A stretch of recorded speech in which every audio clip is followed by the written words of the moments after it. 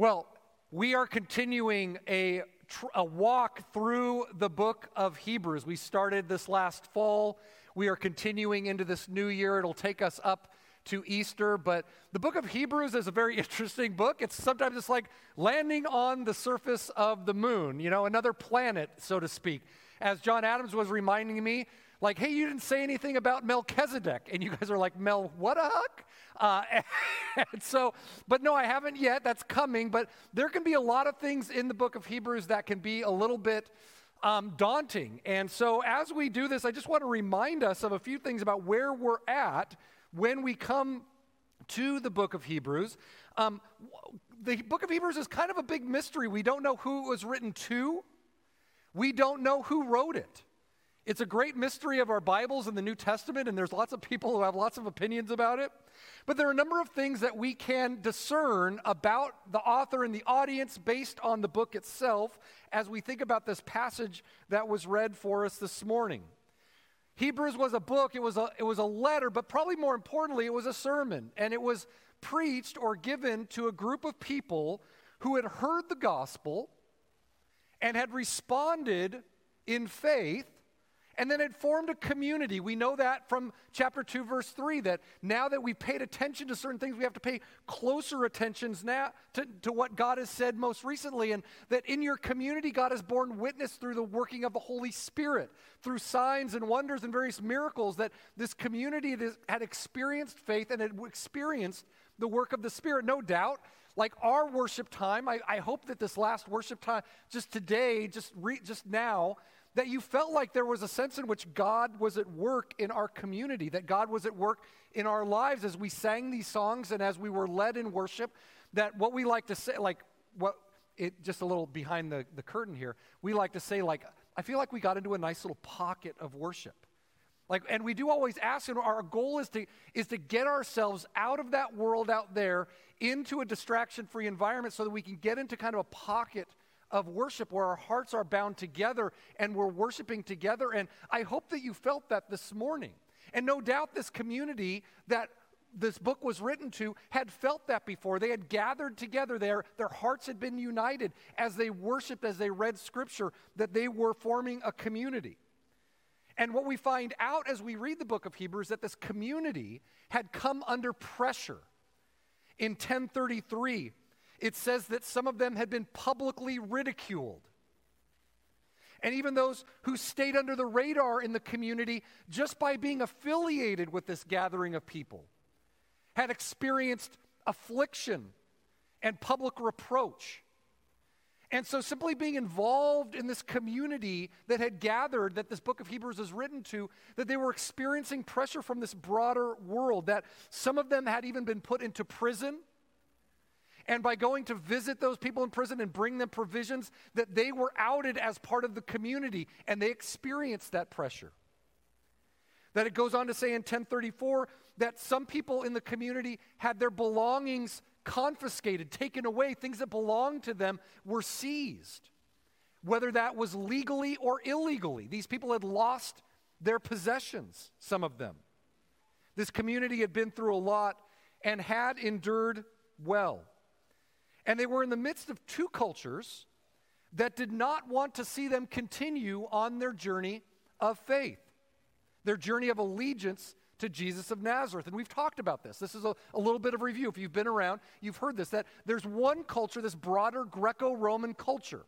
The Romans were in charge politically. The Greeks kind of had left a cultural legacy. But within that, there wasn't a lot of space for Jesus. Caesar was Lord. Caesar was the Son of God. Caesar was the Savior. Caesar has established the Roman peace. And so to come in and then to say, Jesus is Lord. Jesus is the Son of God. Jesus is the Savior. Jesus provides a peace that passes all understanding. Like, you might get a little bit of how subversive that might have been. Like, that's not entirely patriotic to say in the Roman culture, right? Like, what they were doing was they were not affirming this broader culture and the powers and authorities that had formed that culture.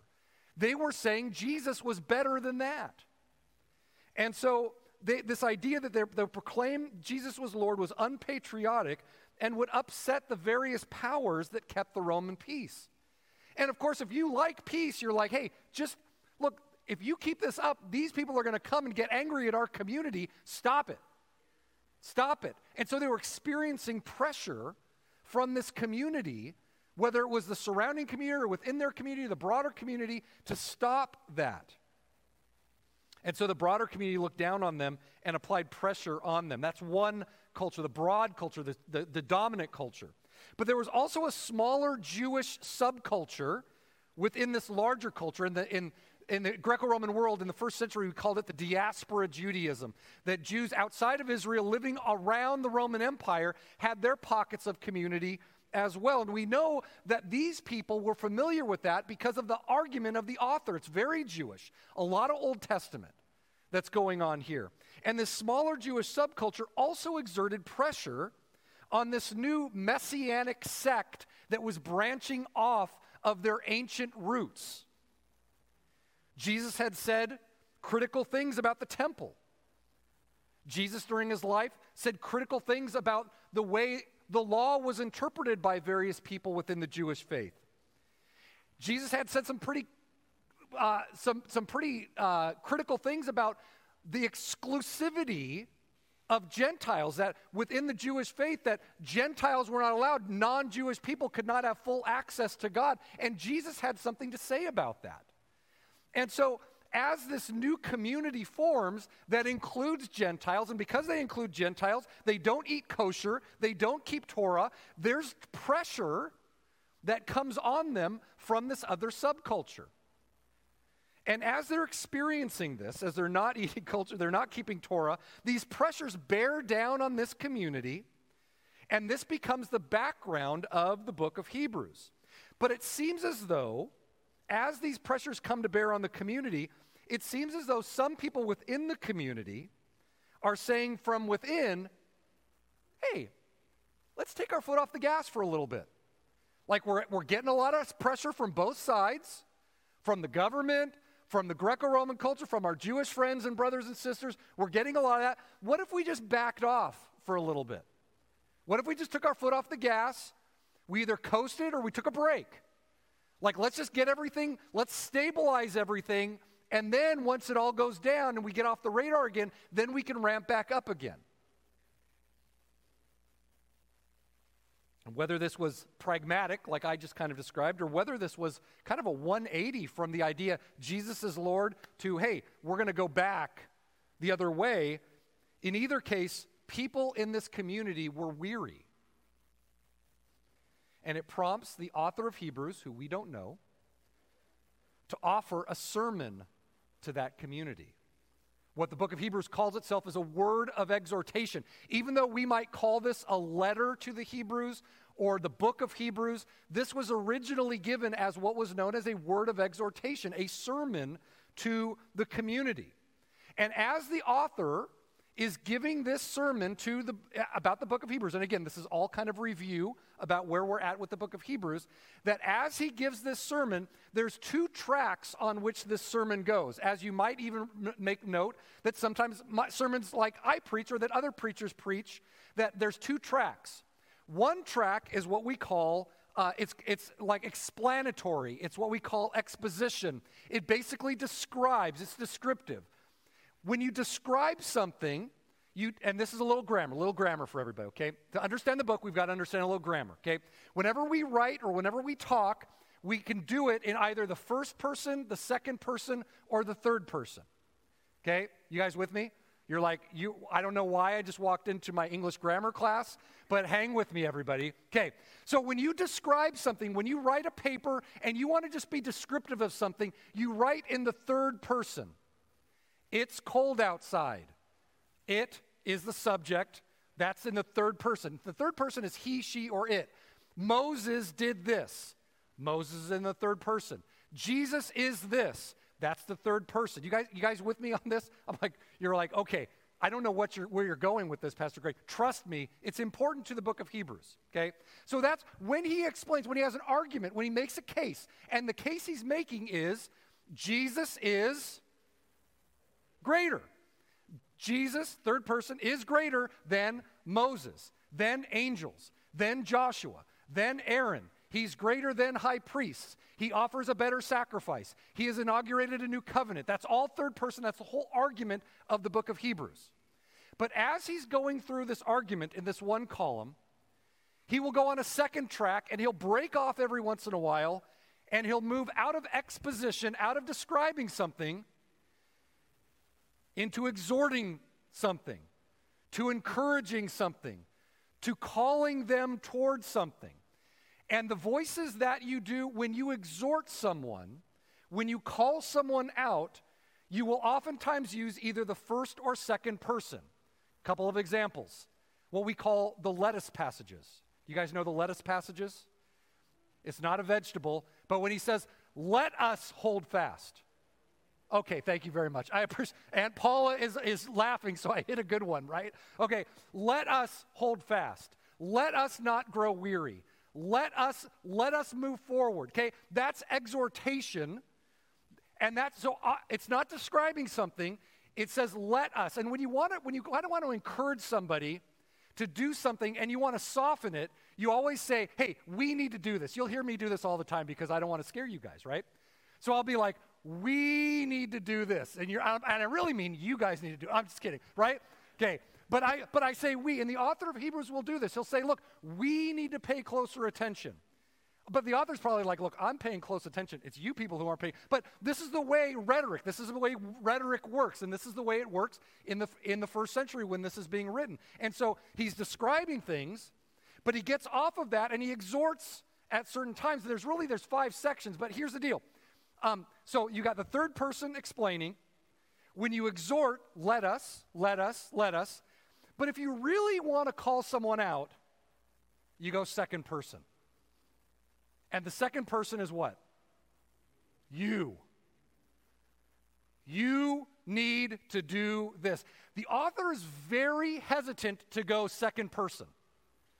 And there's only a few places in the book where the author goes, you, and comes down. Like, I've got something to say when it's no longer us and we. Hey, guys, we're all in this together. We this, we that. And I'm just like, you guys need to figure it out. Like, if I ever, like, you get a sense that we're in a seriousness if the preacher is going, you.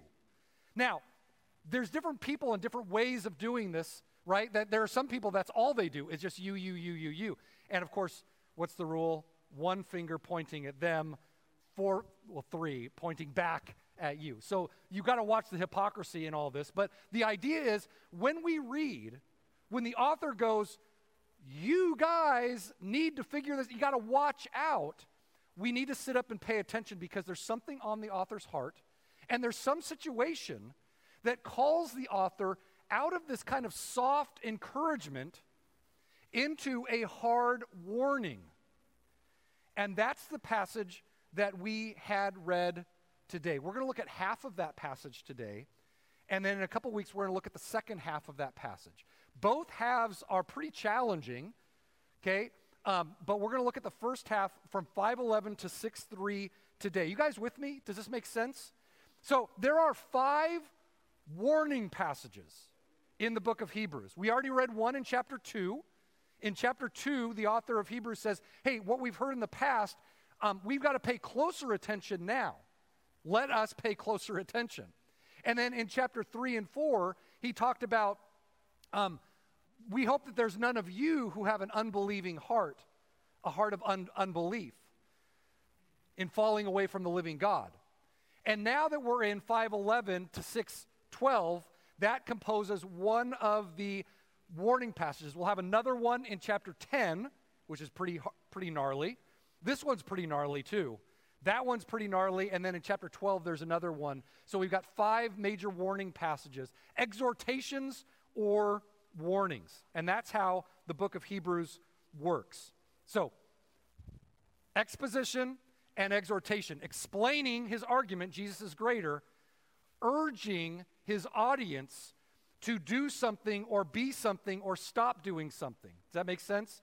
So as you're reading along in the book of Hebrews, sometimes we just we pay attention and say, hey, am I in an explanation of a doctrine or of a truth, or am I in an exhortation of what he wants them to do? And we are smack dab in the middle of an exhortation.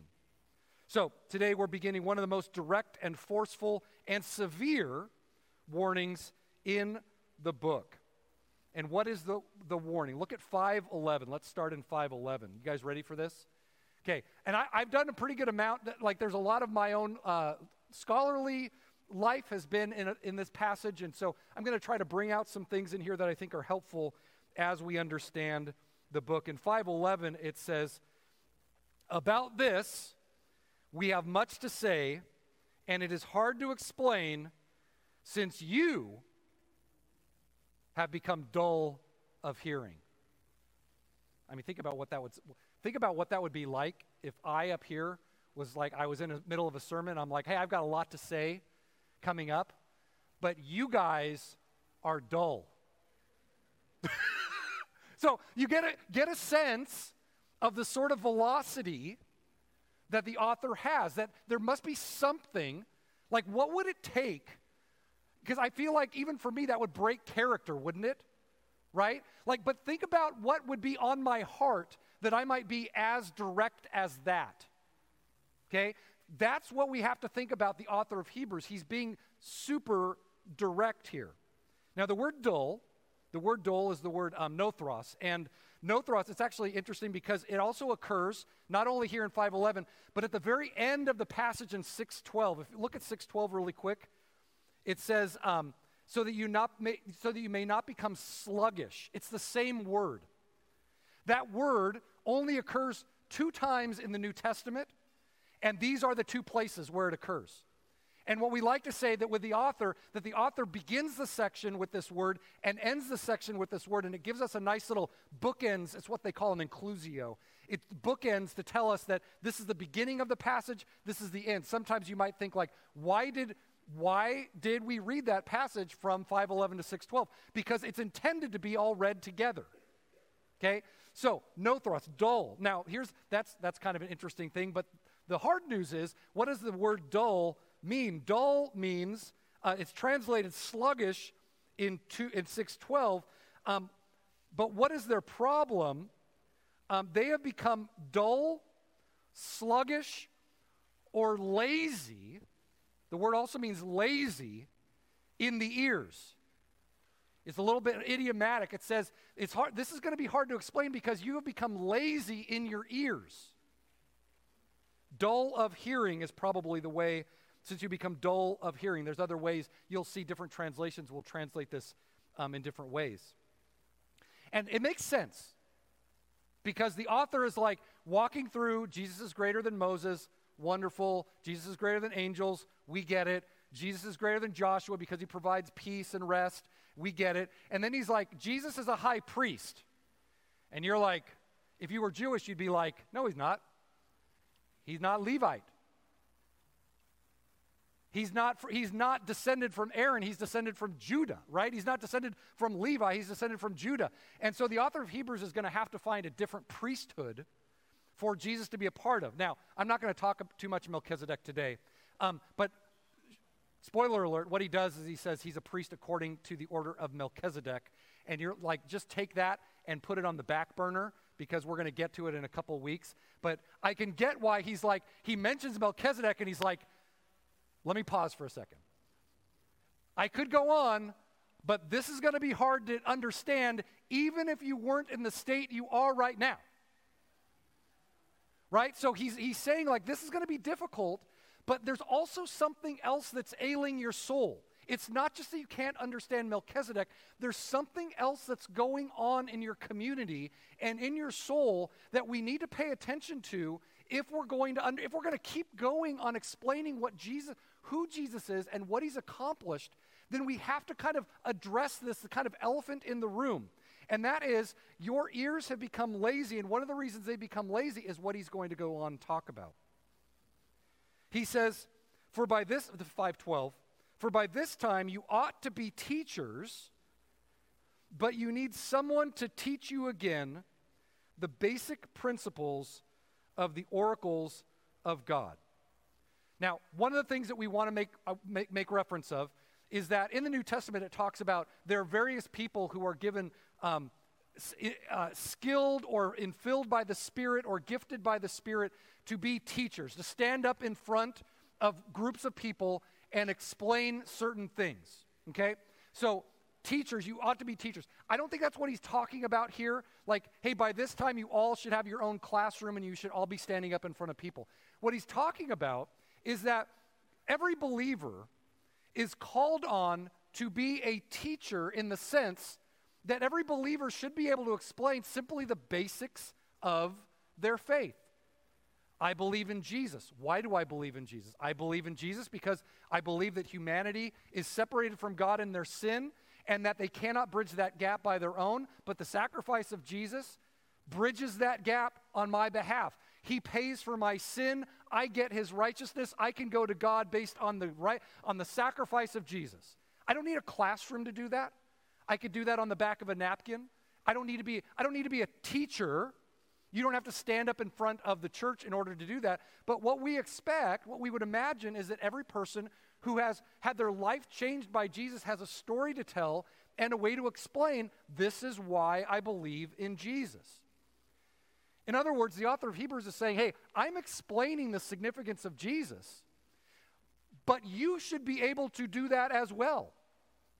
You should be the one. I shouldn't be the one preaching the sermon. You should be the one reminding yourselves. So that's the idea that he's saying, hey, you ought to be teaching. You should be knowing this stuff on your own. So the point that he's making is that the author knows enough, or the audience knows enough about what they should be able to do to make this argument. They should be able to say Jesus is Lord. Jesus is the greatest mediator. Jesus is the way to the Father. But what he's going to do is he's going to make a distinction between what babies eat and what mature people eat. What is milk and what is solid food, what is elementary and what is mature. He goes on to say, look at 5:12, for by this time you ought to be teachers, and you need someone to teach you again the basic principles of the oracles of God. You need milk, not solid food. For everyone who lives on milk is unskilled in the word of righteousness, since he is a child, but solid food is for the mature, for those who have their powers of discernment trained by constant practice to distinguish good from evil. Now, this is where I want to pause, and I want to back off of the exhortation and go to a little bit of an explanation about this passage and how there's a little bit of controversy, even within the Christian tradition, about what this passage is saying, okay?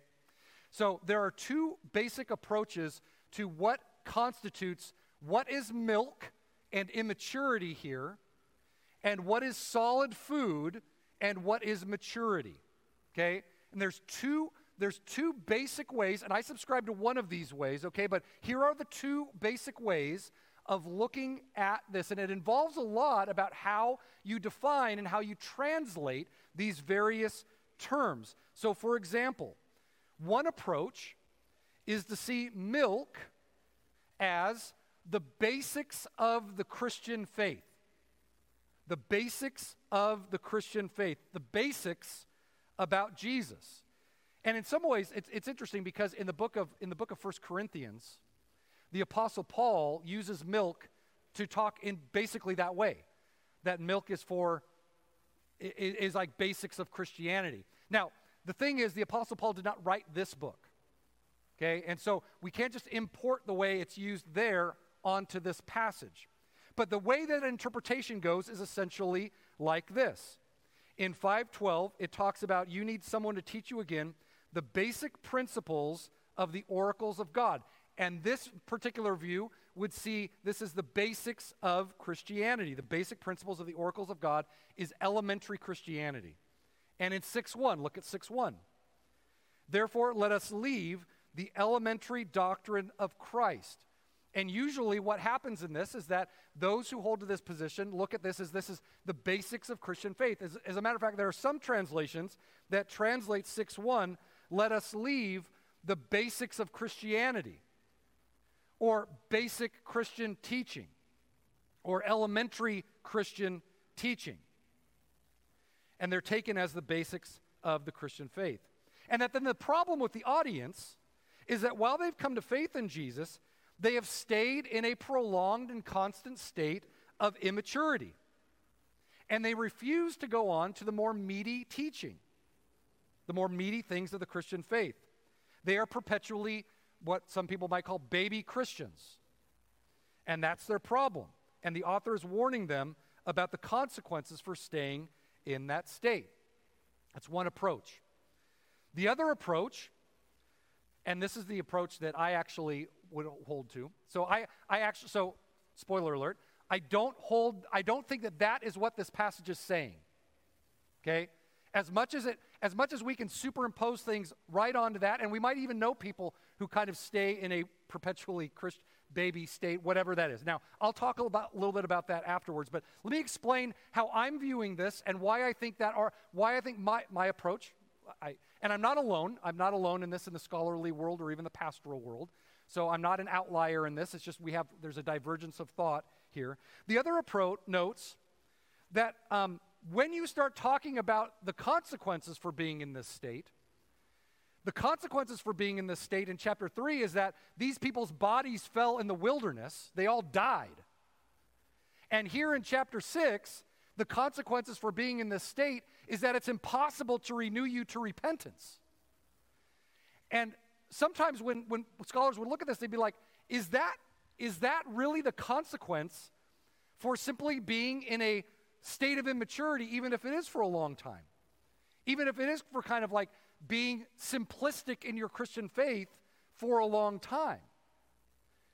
So when we look at this, I would say, okay, well, is there another way to read this that might make better sense out of the severity of the warning? Now, so phrases like the basic principles of the oracles of God and the elementary teaching of the Messiah, I would argue, are referring not to elementary Christian teaching, but to the basics of faith before Jesus was around. The basics of essentially a Jewish faith, even a robust Jewish faith, but a pre-messianic faith, a faith that was around before Jesus showed up. And here's my argument for this, okay? So in 5:12 it says, so I'm going to take that view. In 5:12 it says, for though by this time you ought to be teachers, you need someone to teach you again the basic principles of the oracles of God. That word basic principles, it's actually the ABCs. The basic principles is the ABCs of the oracles of God. And what that is essentially is, and we're going to see a little bit of what it is, that is what I would say is milk. He says you need milk, not solid food. And in the 6:1, he says, let us leave the elementary teaching of Christ. Now, the elementary teaching of Christ, or the elementary doctrine of Christ. Some of you guys might have a different translation in your Bible, but the elementary doctrine of Christ, I think, is a better way to think about this and makes sense with the translation, is the elementary teaching about the Messiah. One of the things that I think is important is, like, in our Christian faith, we never leave the basic teaching about Jesus. We never leave it. We hold on to it. We hold fast to it. But what we do leave is an elementary teaching about the Messiah. What is an elementary teaching about Messiah? Go back into the Old Testament. What does the Old Testament say about Messiah? He's going to come one day. He's going to deliver his people. He's going to show up. He's going to be from the house of David. A Messiah is coming. That's elementary teaching about the Messiah. But what's the problem with that? Jesus has come. He has announced himself as Jesus, as the Messiah. He has died for our sins. So this idea that the elementary teaching about the Messiah, that might have, there was a time where that was the thing you held on to with all of your hope and with all of your faith. He's on his way. But now that Jesus has come, what does it look like to hold on to that elementary teaching?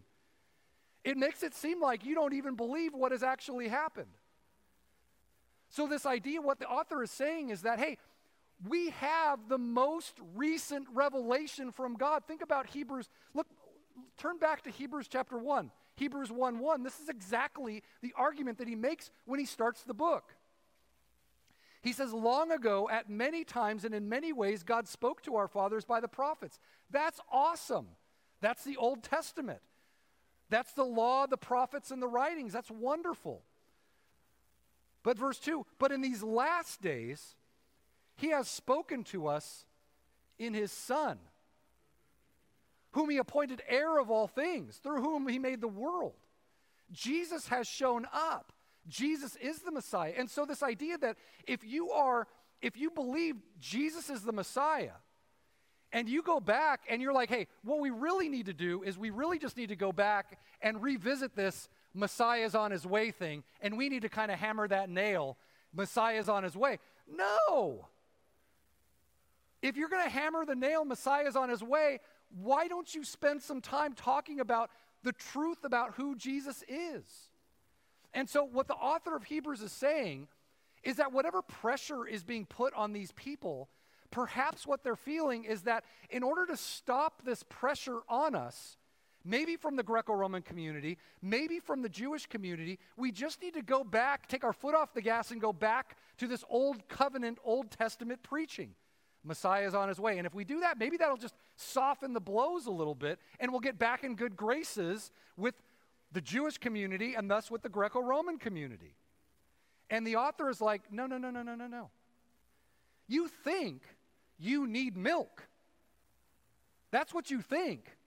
You don't need milk, because the author, he says, you need milk, not solid food, but he never gives them milk. What does he do? He's like, let's talk about Melchizedek, right? Let's keep going. Jesus inaugurates a new covenant. Jesus is the once for all sacrifice. Like, the author is not going to give them milk. He kind of says, look, you think you need milk. You don't need milk. What you need is maturity and solid food. And solid food is this robust teaching about who Jesus is. I would even argue the basics and elementary things about who Jesus is what they need. So, all this to say, what is immaturity and what is maturity in this passage? Immaturity is this old covenant teaching. It's what we might call immature or incomplete teaching about Jesus. What is maturity? It is the idea that Jesus has come. Jesus is Messiah. Jesus has died for our sins. Jesus is a high priest on our behalf. That is mature teaching. And so what I want to caution us with is not that what he's doing is dividing the congregation. You people are just baby Christians, and you people are doing well. Sorry for you people. Anyway, okay, for the sake of that he's dividing, you're immature and you guys are mature. What he's rather doing is saying, look, some of you guys are lingering in simply this old covenant teaching about the Messiah. And now that Jesus has come, that has been fulfilled. It's time to move on from that. Leave it. Not leave it all the way behind, but as a start, you might start with it, but you need to go on. Look at how he describes the elementary teaching about the Messiah. Here's the thing. If you listen to how he describes the elementary teaching about the Messiah, there's nothing inherently Christian about it. Listen to it. He says, let's leave the elementary teaching about the Messiah, not laying again a foundation of repentance from dead works. Sure, we in Christianity, we talk about repentance. Clearly talked about in the Old Testament. Is repentance a major theme in the Old Testament? Yes. Okay? Repentance from dead works. Faith toward God. Yeah, look, that's Old Testament. What would we talk about? We would talk about faith in Jesus. Faith toward God. Instructions about washings.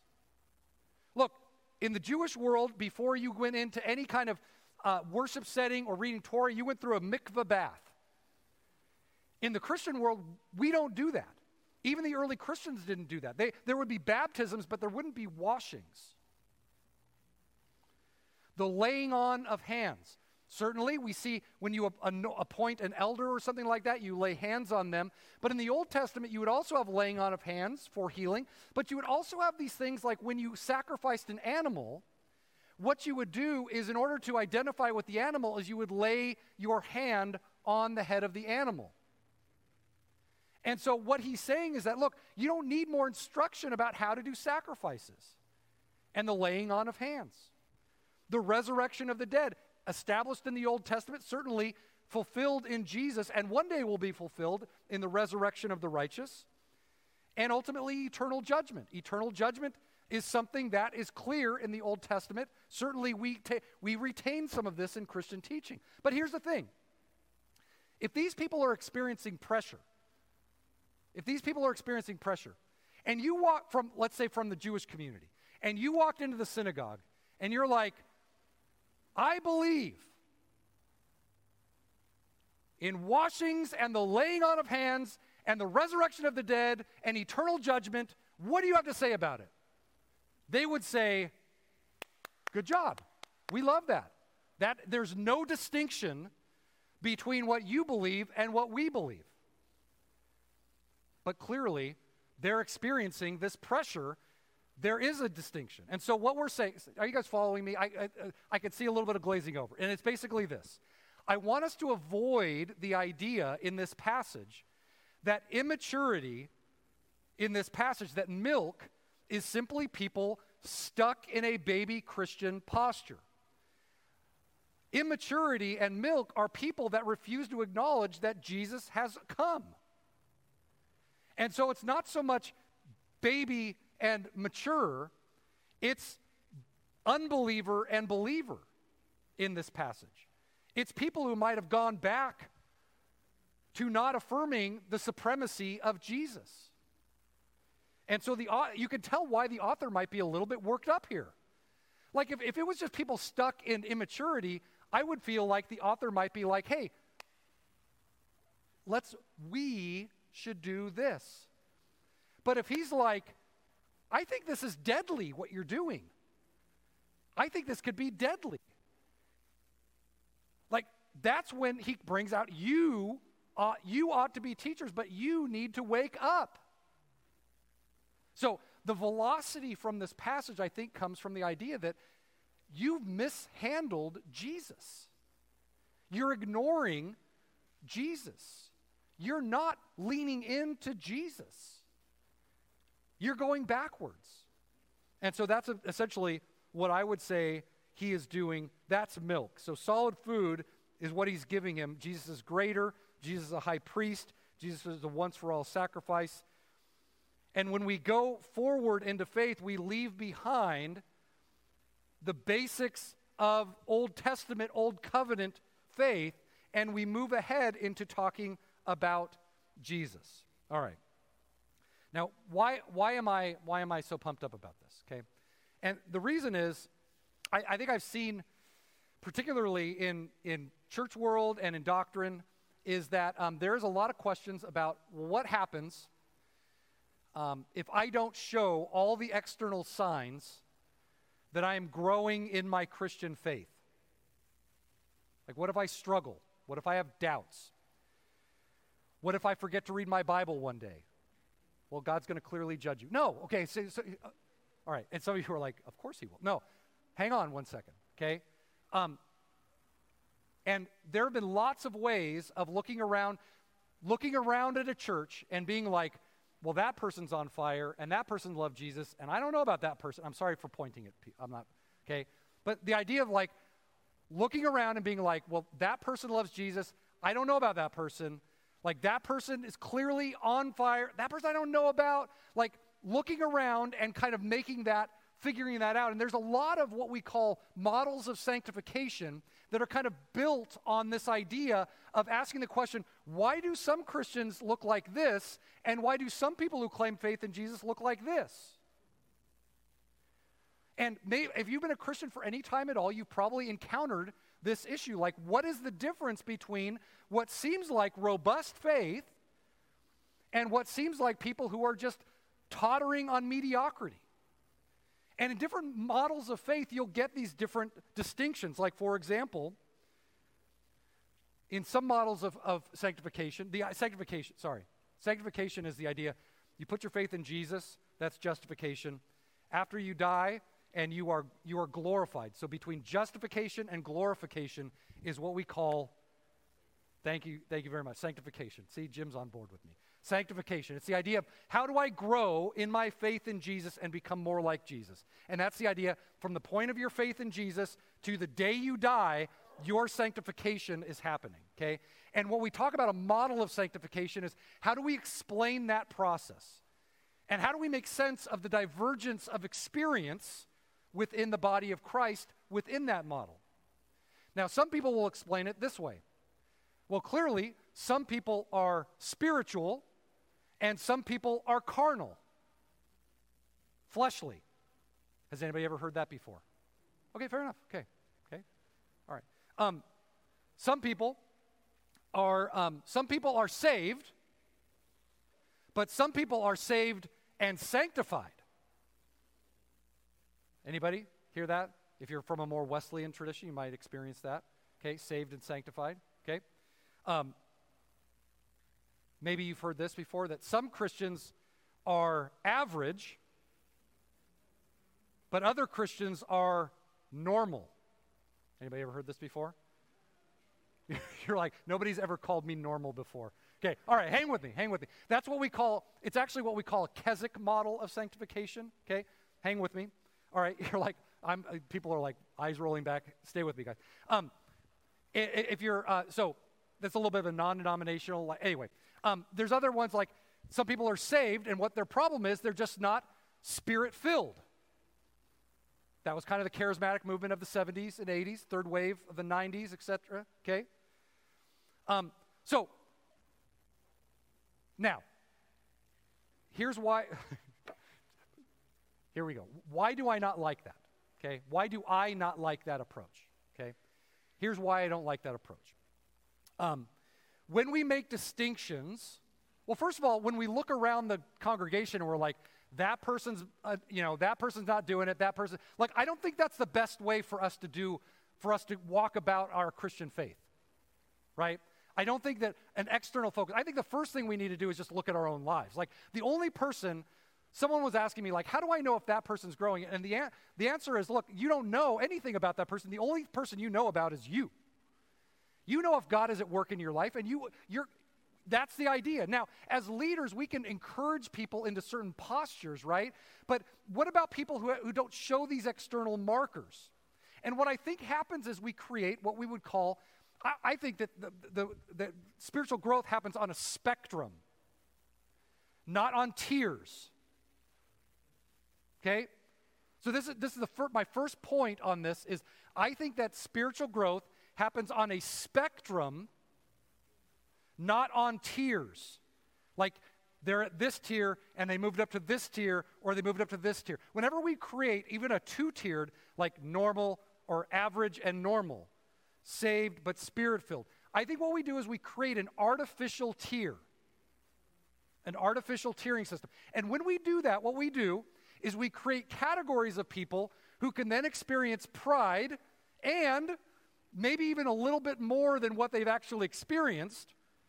And we can create despair and looking down on people, even if they're like at this point, but they're still like, do you understand what I'm saying? Creating tiers creates artificial barriers and artificial boundaries that I don't think are present in a spectrum of growth. Okay, you guys with me? And a passage like this, if we apply immature to mature, and that we only have those two categories, we lose the spectrum on which people are experiencing God at work in their life. But it makes more sense to say, you've dealt with Jesus inaccurately. Like, that's one place where I could say, there are people who have dealt with Jesus accurately, and there are people who have dealt with Jesus inaccurately. And that's what I want. I want us to see that rather than look around and be like, yeah, they're just average. Whereas our Bible study is normal, right? I know nobody would say something like that, but that's what I want to avoid. And that's because that happens in Christian traditions. In my own life, I've experienced that. So anyway, and maybe you haven't, and it's just me, and I've got my own problems, so let me have my own problems and work them out here from the pulpit, okay? The other thing is this, and this is the way, I want you guys to know this about the way I view the Christian life, and we'll land the plane with this. My basic understanding of the Christian life is that a life of faith is a life that's lived in seasons. And there are some seasons that we enter into in which we feel oriented. We feel like there's a protected time of growth, like I experience God, I experience the presence of God, that I know what God is doing, I know He's involved in my life, I'm surrounded by great people, and I know that God is at work. Orientation. And we all need seasons like that in our lives that orient and form us. They make us who we are. They give us a sense of like, hey, what I need to do is like, it gives me direction in my life of faith. But there are other times in our life of faith in which even though we have a robust faith in God and in Jesus, we are disoriented. And look, there are times where it is our own sin that takes us into disorientation. That happens. But there's other times it's not your own sin, it's other people's sin against you. Enemies wronging you, or worse yet, friends wronging you. Or a church you feel like has wronged you. And it takes you into a profound season of disorientation where it doesn't look like the fruit on the tree over here where, yes, I know exactly where God is. You're over here in the dark and in the fog, in the valley of the shadow of death, and you're like, I have no idea where I am, and all I want is my shepherd to stand beside me, but I can't even see him. There's no fruit, but there's roots growing. You can't see it. In seasons of orientation, fruit is plentiful. But you look at a tree after spring and summer and you're picking fruit, and you look at that same tree in winter, where'd all the fruit go? Well, what's happening is the roots are going deep. We can't see that. But we trust that God's at work. And I want us to understand that the way I view the life of faith is that you're here, and this might be an awesome season of marching forward in obedience to Jesus, but this also might be a season in which you are recovering from a deep hurt and a deep wound. And look, people who are recovering from a deep hurt and deep wound, we don't just like throw on stage, sing some music for us. Like, no, let's talk about it. There's different seasons of life. If you're oriented, I think, look, a season of service is awesome, and maybe even disoriented service is a helpful thing. But look, during this time, during all of this, I want us to understand that whether you are oriented or disoriented, God is at work in your life. And I will not make a tier of which is better. Neither is better. They are just what are. If you are living a life of faith, you will experience time of orientation where God protects you and grows you, but you will also experience a time where God removes the bottle of consolation and you go into the wilderness. Look, if Jesus had to go into the wilderness, you will go into the wilderness. If Jesus cried out in prayer, you will cry out in prayer. If Jesus asked his Father for things that his Father would not give him, take this cup from me, you will ask the Father, you will beg the Father for things that he will not give you, and it will be disorienting. That's not backsliding.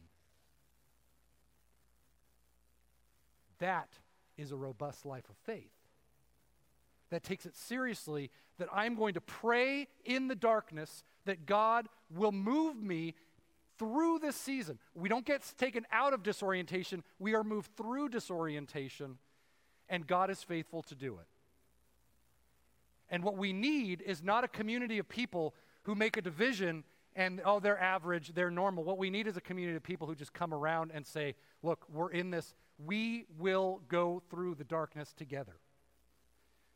I feel good right now, but I get that you don't, and that must be hard because I know that Jesus would say it's hard. He went through it too. Let's come together and let's walk together through this season. Does that make sense why I get pumped up about this? There's so much beauty in just recognizing that there is a spectrum on which God is at work in all of our lives, and all of our job is simply to walk beside each other, urge each other on toward Jesus. There's two things I want to encourage you to do. I want you to fix your eyes on Jesus, wherever you are.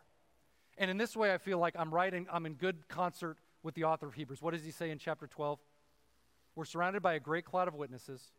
Let's throw off everything that hinders, the sin that so easily entangles, and let us run with perseverance the race marked out for us, doing what? Fixing our eyes on Jesus, the author and perfecter of our faith.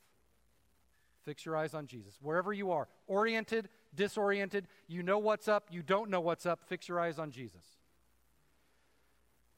The second thing I would just urge you to do is just this, and this is a simple thing, is just take some moments to just recognize the way in this season, whatever season you're in, God is calling you near to him. Whatever season you are in and you walked into this room, I will tell you this, God is calling you near to him in some way. It's going to be different for everybody. Maybe there's something he's calling you toward, someone he's calling you toward, some action or activity or form of service he's calling you toward, or maybe it's just the idea that he's just calling you toward himself so that he can say, look, I just want you to know how much I love you during this season. Just take some time to identify and recognize the way God in this season is calling you near to him. And I will say this as long as I stand up here, God rejoices when you come to him, no matter how forgetful you've been. God will always rejoice that you come to him, no matter how forgetful you have been. You, second person, you. God loves you.